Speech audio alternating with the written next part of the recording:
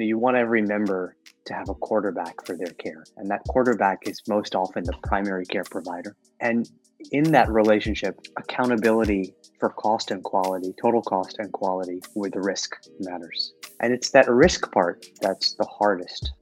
Welcome to the first show of Season 4 of the ACO Show. Today, Josh is joined by Dr. Rahul Rajkumar, Chief Operating Officer at Optum Care Solutions. Dr. Rajkumar shared insights on the difference between designing healthcare models at the Center for Medicare and Medicaid Innovation, CMMI, and implementing them at different payers. They discuss some key principles learned from CMMI research that can help improve the healthcare system, why it's so important to have a primary care physician as the quarterback at the center of each patient's healthcare, and some of the national challenges around access to behavioral health services. Welcome to the ACO Show. I'm Josh Israel, a medical director at Elevate, and I'm joined today by Rahul Rajkumar, who is the Chief Operating Officer at Optum Care Solutions. Thanks for joining us. Thank you for having me here, Josh. So you've had a career with a pretty impressive span. You are a physician and an attorney, and your places of employment have included Medicare, Blue Cross North Carolina, now at Optum. I'd love to start with your time at Medicare, at the Medicare Innovation Center. And in particular, after being at a place like that, really one of the main places in America, maybe even the world, designing healthcare models. What you found is different about designing healthcare models and trying to implement them when you went from working at CMMI to working at different payers? Yeah, so thank you for having me here, Josh. CMMI for me, I think of it as my PhD in healthcare payment reform, and it was just a tremendous learning experience. And it was early days of payment reform, and it was taking theory and trying to make it real. Many of the people that you work with at Aledade, like Sean Kavanaugh, Farzad Mastashari, your leaders were my teachers. So I remember in my first weeks at CMMI, apprenticing myself to Sean and just following him around and writing down everything that he said. And Sean was really my first teacher in this world. The last 10 years of my career have really been about taking everything that I learned there from Sean, from others, and trying to apply it first in the federal payment reform programs, but then in the commercial world. And the biggest difference to your question is that when you do things in the commercial world, say at a Blue Cross plan, you have to negotiate them. So the biggest pivot is moving from a voluntary federal program where you have open applications like the MSSP, the Medicare Shared Savings Program, or in a couple of cases, a mandatory federal program where you're doing something by fiat, to doing something where you really have to negotiate the terms with providers. And it creates a whole host of new challenges. What can you standardize? What can you be flexible on? And how do you get the thing across the line? That's probably the biggest single difference. You went from CMMI. Soon after that, you were at Blue Cross North Carolina. Aledade works with a lot of payers, and Blue Cross North Carolina is very impressive. It really is sort of like Paris in the 20s, as far as the innovation going on at a commercial payer. How did that come to be in North Carolina?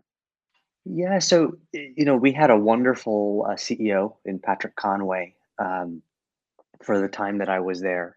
The idea that he had in his head and that I had in my head was that we were going to take everything that we learned in the government and try and apply it in the commercial space. And I have this line that I use when I give talks that Patrick absolutely hates, but I believe it to be true. It's like, we spent $10 billion of taxpayer money at CMMI to learn like 5 things. And that's what we did in North Carolina is take those 5 things and try to apply them in the commercial space.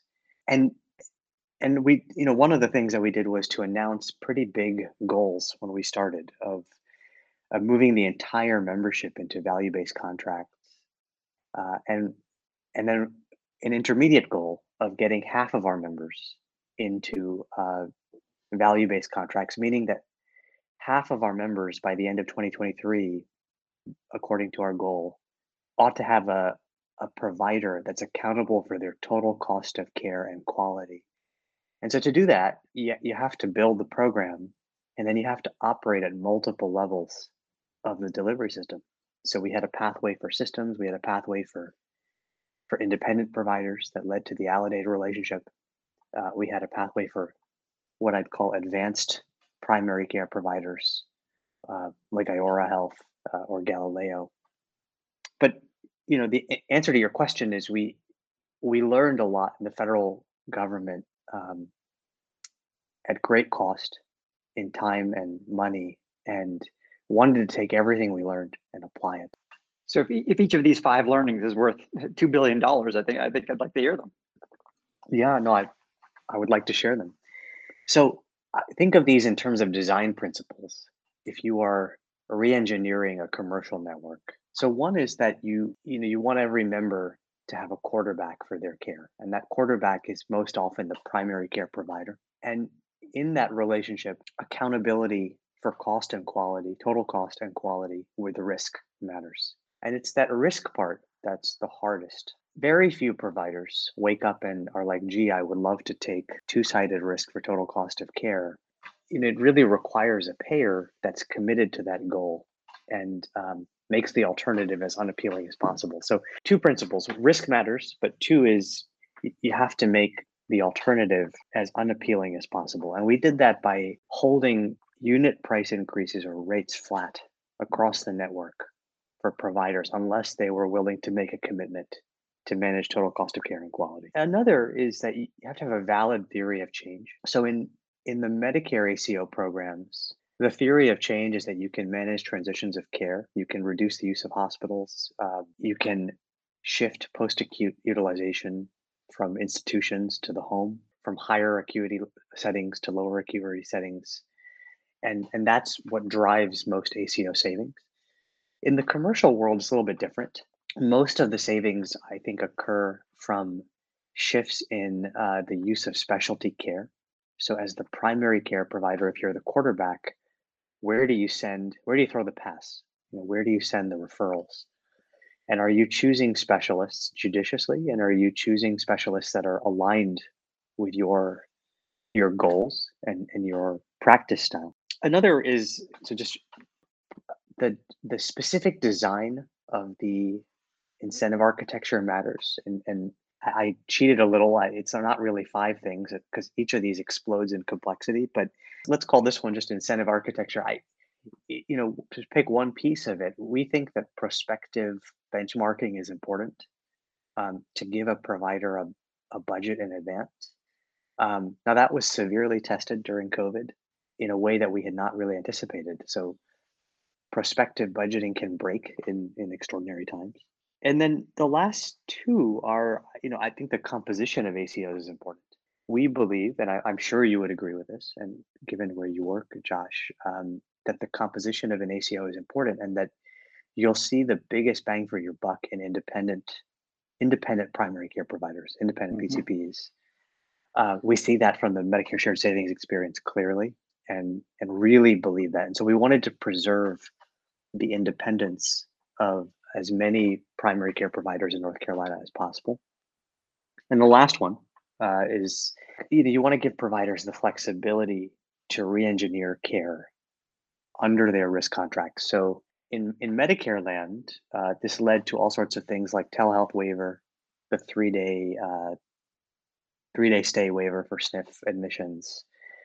We have a whole apparatus of rules that are designed for fee-for-service providers, so controls on fee-for-service spend. But when the provider's in risk, particularly in two-sided risk, and they're in true partnership with the payer, you can reimagine those rules. And the analog in the commercial world is prior authorization. So a lot of those things can be de-escalated and stood down when the providers are in risk. So that's what we learned. I wasn't counting along the way. I hope I kept to 5. But I lost count too. The principles that you're describing, are they ones that apply to any system, or are they moving us towards a particular goal? And what I mean by that is, I don't think many people would say that a free market medical system is going to be the best system for providing the best care to the most people. To the degree that we've had a free market healthcare system in this country, we saw that it denied a lot of people health insurance. It was barely even a system at all, more an accumulation of various healthcare industries. In countries where they have single payer, I don't think they feel like they've reached the brass ring. Their healthcare is great, and everybody should do exactly what they're doing, and their systems don't need tinkering. So when you describe these principles, is it moving us towards a sort of platonic ideal of a healthcare system? Do you have a final vision in mind that we should all be going towards, or are they general principles that improve whatever system you have to work with? Yeah, so I think Josh, maybe we're blending a couple of different concepts here. So there's one layer of health policy or systems thinking where we're talking about how we finance healthcare. And so your options are single payer, fully socialized, or some sort of regulated public-private system, which is what we're evolving towards in the United States. And most of my work really doesn't touch those issues. The second layer of question, though, is how you pay the providers. There, I do have a platonic ideal in my mind, which is that I think that every American ought to have a primary care provider, and they ought to have a particular type of primary care provider. So a provider that is a quarterback of their care. If you're a patient, your primary care provider is your go-to resource. They're available to you. They are your guide in the rest of the healthcare system. They help you make decisions about when to see a specialist, about when to be admitted to the hospital.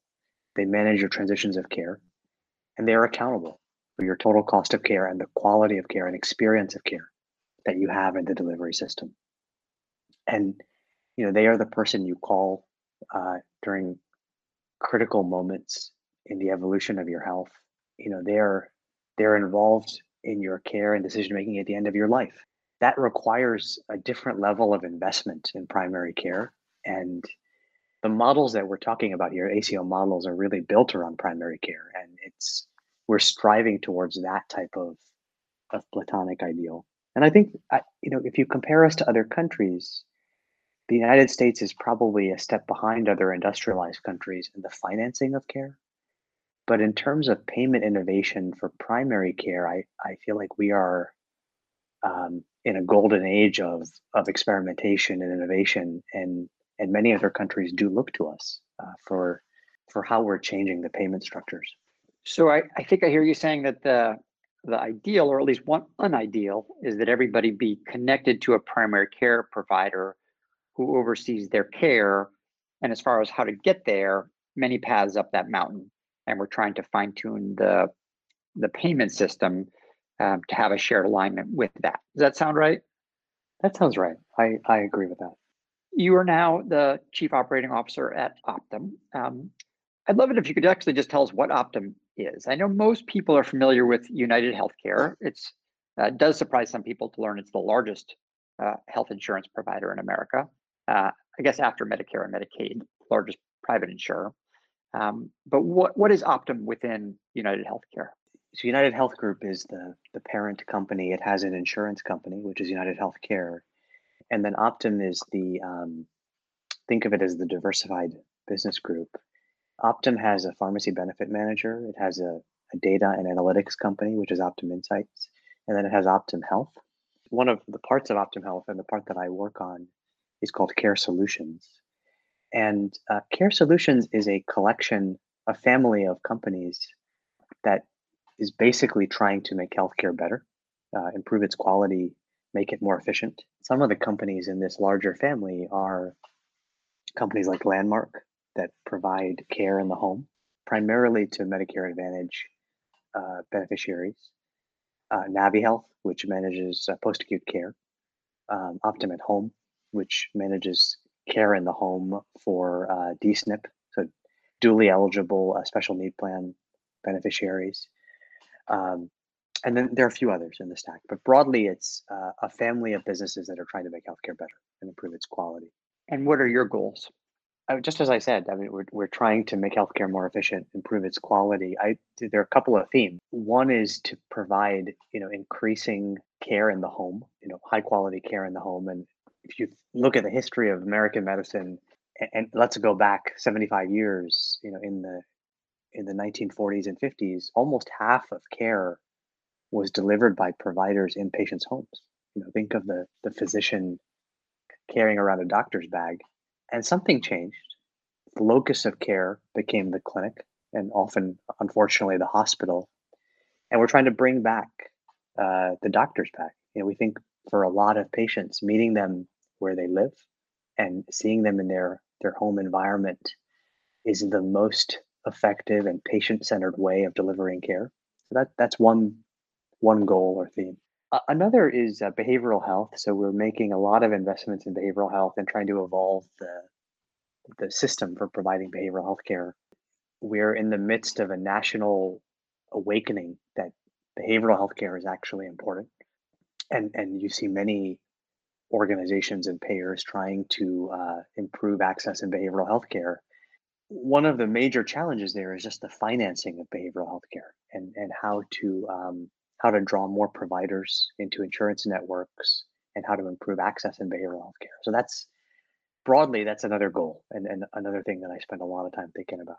I'd actually love to focus on behavioral health for a moment. I am a psychiatrist, and I've spent a decent amount of time at Aledade and before Aledade talking with payers, trying to do exactly what you're saying, bring more behavioral health providers into their networks. There aren't enough behavioral health specialists in the country. Those that are out there have often gone off the grid and don't take insurance anymore.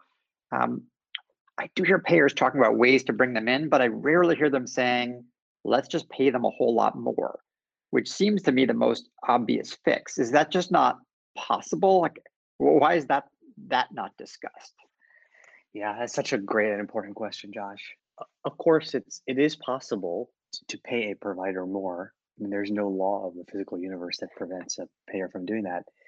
The challenge is that nobody wants their premiums to go up.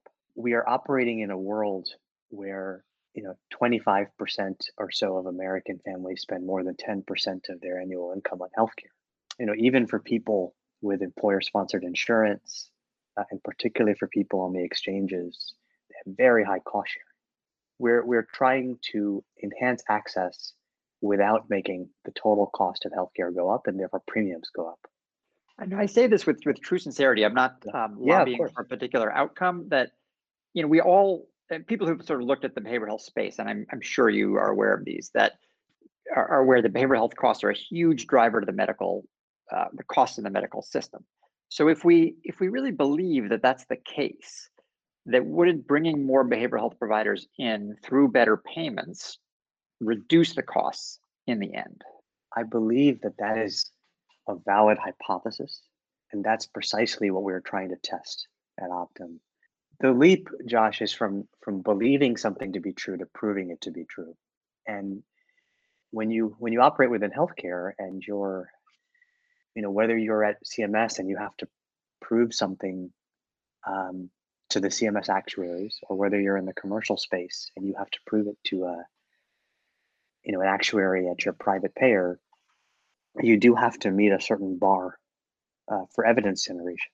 And so what you just said, that if we invest in behavioral health care to improve access, to intensify our delivery of behavioral health care, can we make the total cost of care go down? And then can we harvest some of those savings? And some of it will be passed back to patients or members or consumers. Some of it will go back to behavioral health care providers to pay them more, as you said. So the paying them more, the idea is that it comes from harvesting some of the total cost of care savings. Mm-hmm. And but to get to that world, you have to prove that if you intensify your delivery of behavioral health care, you can actually make total cost of care go down. And that's what we're trying to do. So we're testing this in 12 different experiments around the country with different behavioral healthcare providers, different payment systems, basically different constructs that we're testing experimentally. Some of these are actually randomized controlled trials. the analog is, is Aledade and ACOs. I mean, 10 or 12 years ago, on a podcast like this, we might have said, well, if we spend more on primary care, won't we won't we see a return on that investment? We had to go through a national process of testing that hypothesis, and that's what led to the creation and validation of the ACO programs, and that's why Elevate exists. So we're trying to engineer a similar process in the behavioral health space. So that is interesting for me to hear that, if you go to mental health conferences, it's the gospel that, if we just paid better, we could bring in more behavioral health providers and that would bring down the cost of care. We have all these sort of case control trials on it, but you're saying that it's not proven to a degree that the actuaries, that the board of directors feels like that's a slam dunk at this point. If we had 3 hours, you and I together could parse the literature a bit. What I see in the behavioral healthcare literature is associational, that patients with behavioral health conditions often have higher physical health spend. I truly believe that. When I was a third year medical student, which is now more than 20 years ago, one of the presentations I gave on my rotation was depression after myocardial infarction, after heart attack. And it's a topic, a very narrow clinical topic that has interested me. And I've worked with a number of payers and actually have seen in the data the difference in spend for patients post MI that have comorbid depression versus not. But that's a different question than if you intervene and treat that depression, will you produce a different cost trajectory? And Josh, I feel like a bean counter in the way that I'm talking to you, but that's not, if the goal is not to make healthcare costs go up, then we actually have to prove that we will produce a different financial trajectory. And that's a different question from saying that one should treat behavioral health conditions and treat them well and provide a high quality of experience. Fully on board with that. I agree 100, 200%. But I think we're coming at this from a different angle where we have financial constraints. Yeah, no, I appreciate it. No, I don't think you sound like a bean counter or what have you. That this is actually really interesting for me to hear, and because I've never been able to put it together. Why seemingly everybody agrees that behavioral health, more behavioral health treatment would be good for the whole system, but then the payers still pay behavioral health providers less than everybody else in the system. I'm not trying to lobby that we make more money. It's just been a little bit mysterious to me. So this is really interesting to hear. Yeah, I mean there are historical reasons for that are related to the relative importance that people assign to behavioral health care. And I think I think primary care had a similar experience. Mm-hmm. And then the delivery systems for both primary care and behavioral care evolved according to those payment structures. And now we're trying to course correct as a nation, and trying to figure out how to do that without making total healthcare costs go up. Looking at ACOs in particular, you've worked on them at various parts of your career. And it sounds like you certainly still believe in the importance of independent primary care, and which is one of the things that companies like Aledade help support. Any other sort of key learnings you've seen about how ACOs can do their part the best to improve the healthcare system and bring down the cost of care?